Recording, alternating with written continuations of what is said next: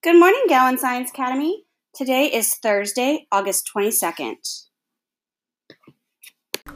Good morning, Gowan Gators. This is Mrs. Ortiz's kindergarten class. Please stand for the Pledge of Allegiance and a moment of silence.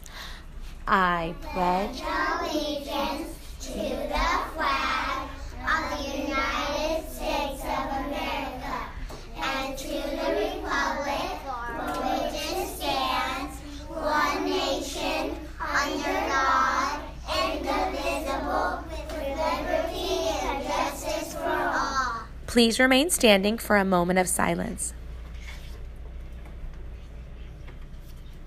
Thank you. You may be seated. What kind of homework do you do in a taxi? Vocabulary. What do bugs need to do their homework?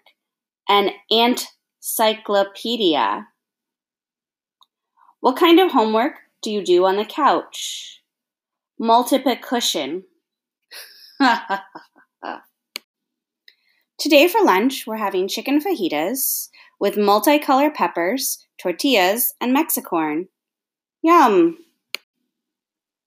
Did you know when we are born, our eyes are almost full size, but our nose and our ears never stop growing?